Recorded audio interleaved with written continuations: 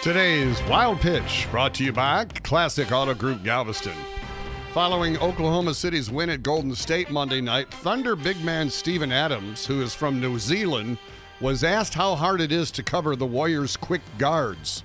For you as a big to get out on the perimeter and chase these guys around, how much of a challenge is that? Mate, I don't envy guards, mate. They're quick little monkeys, those guys.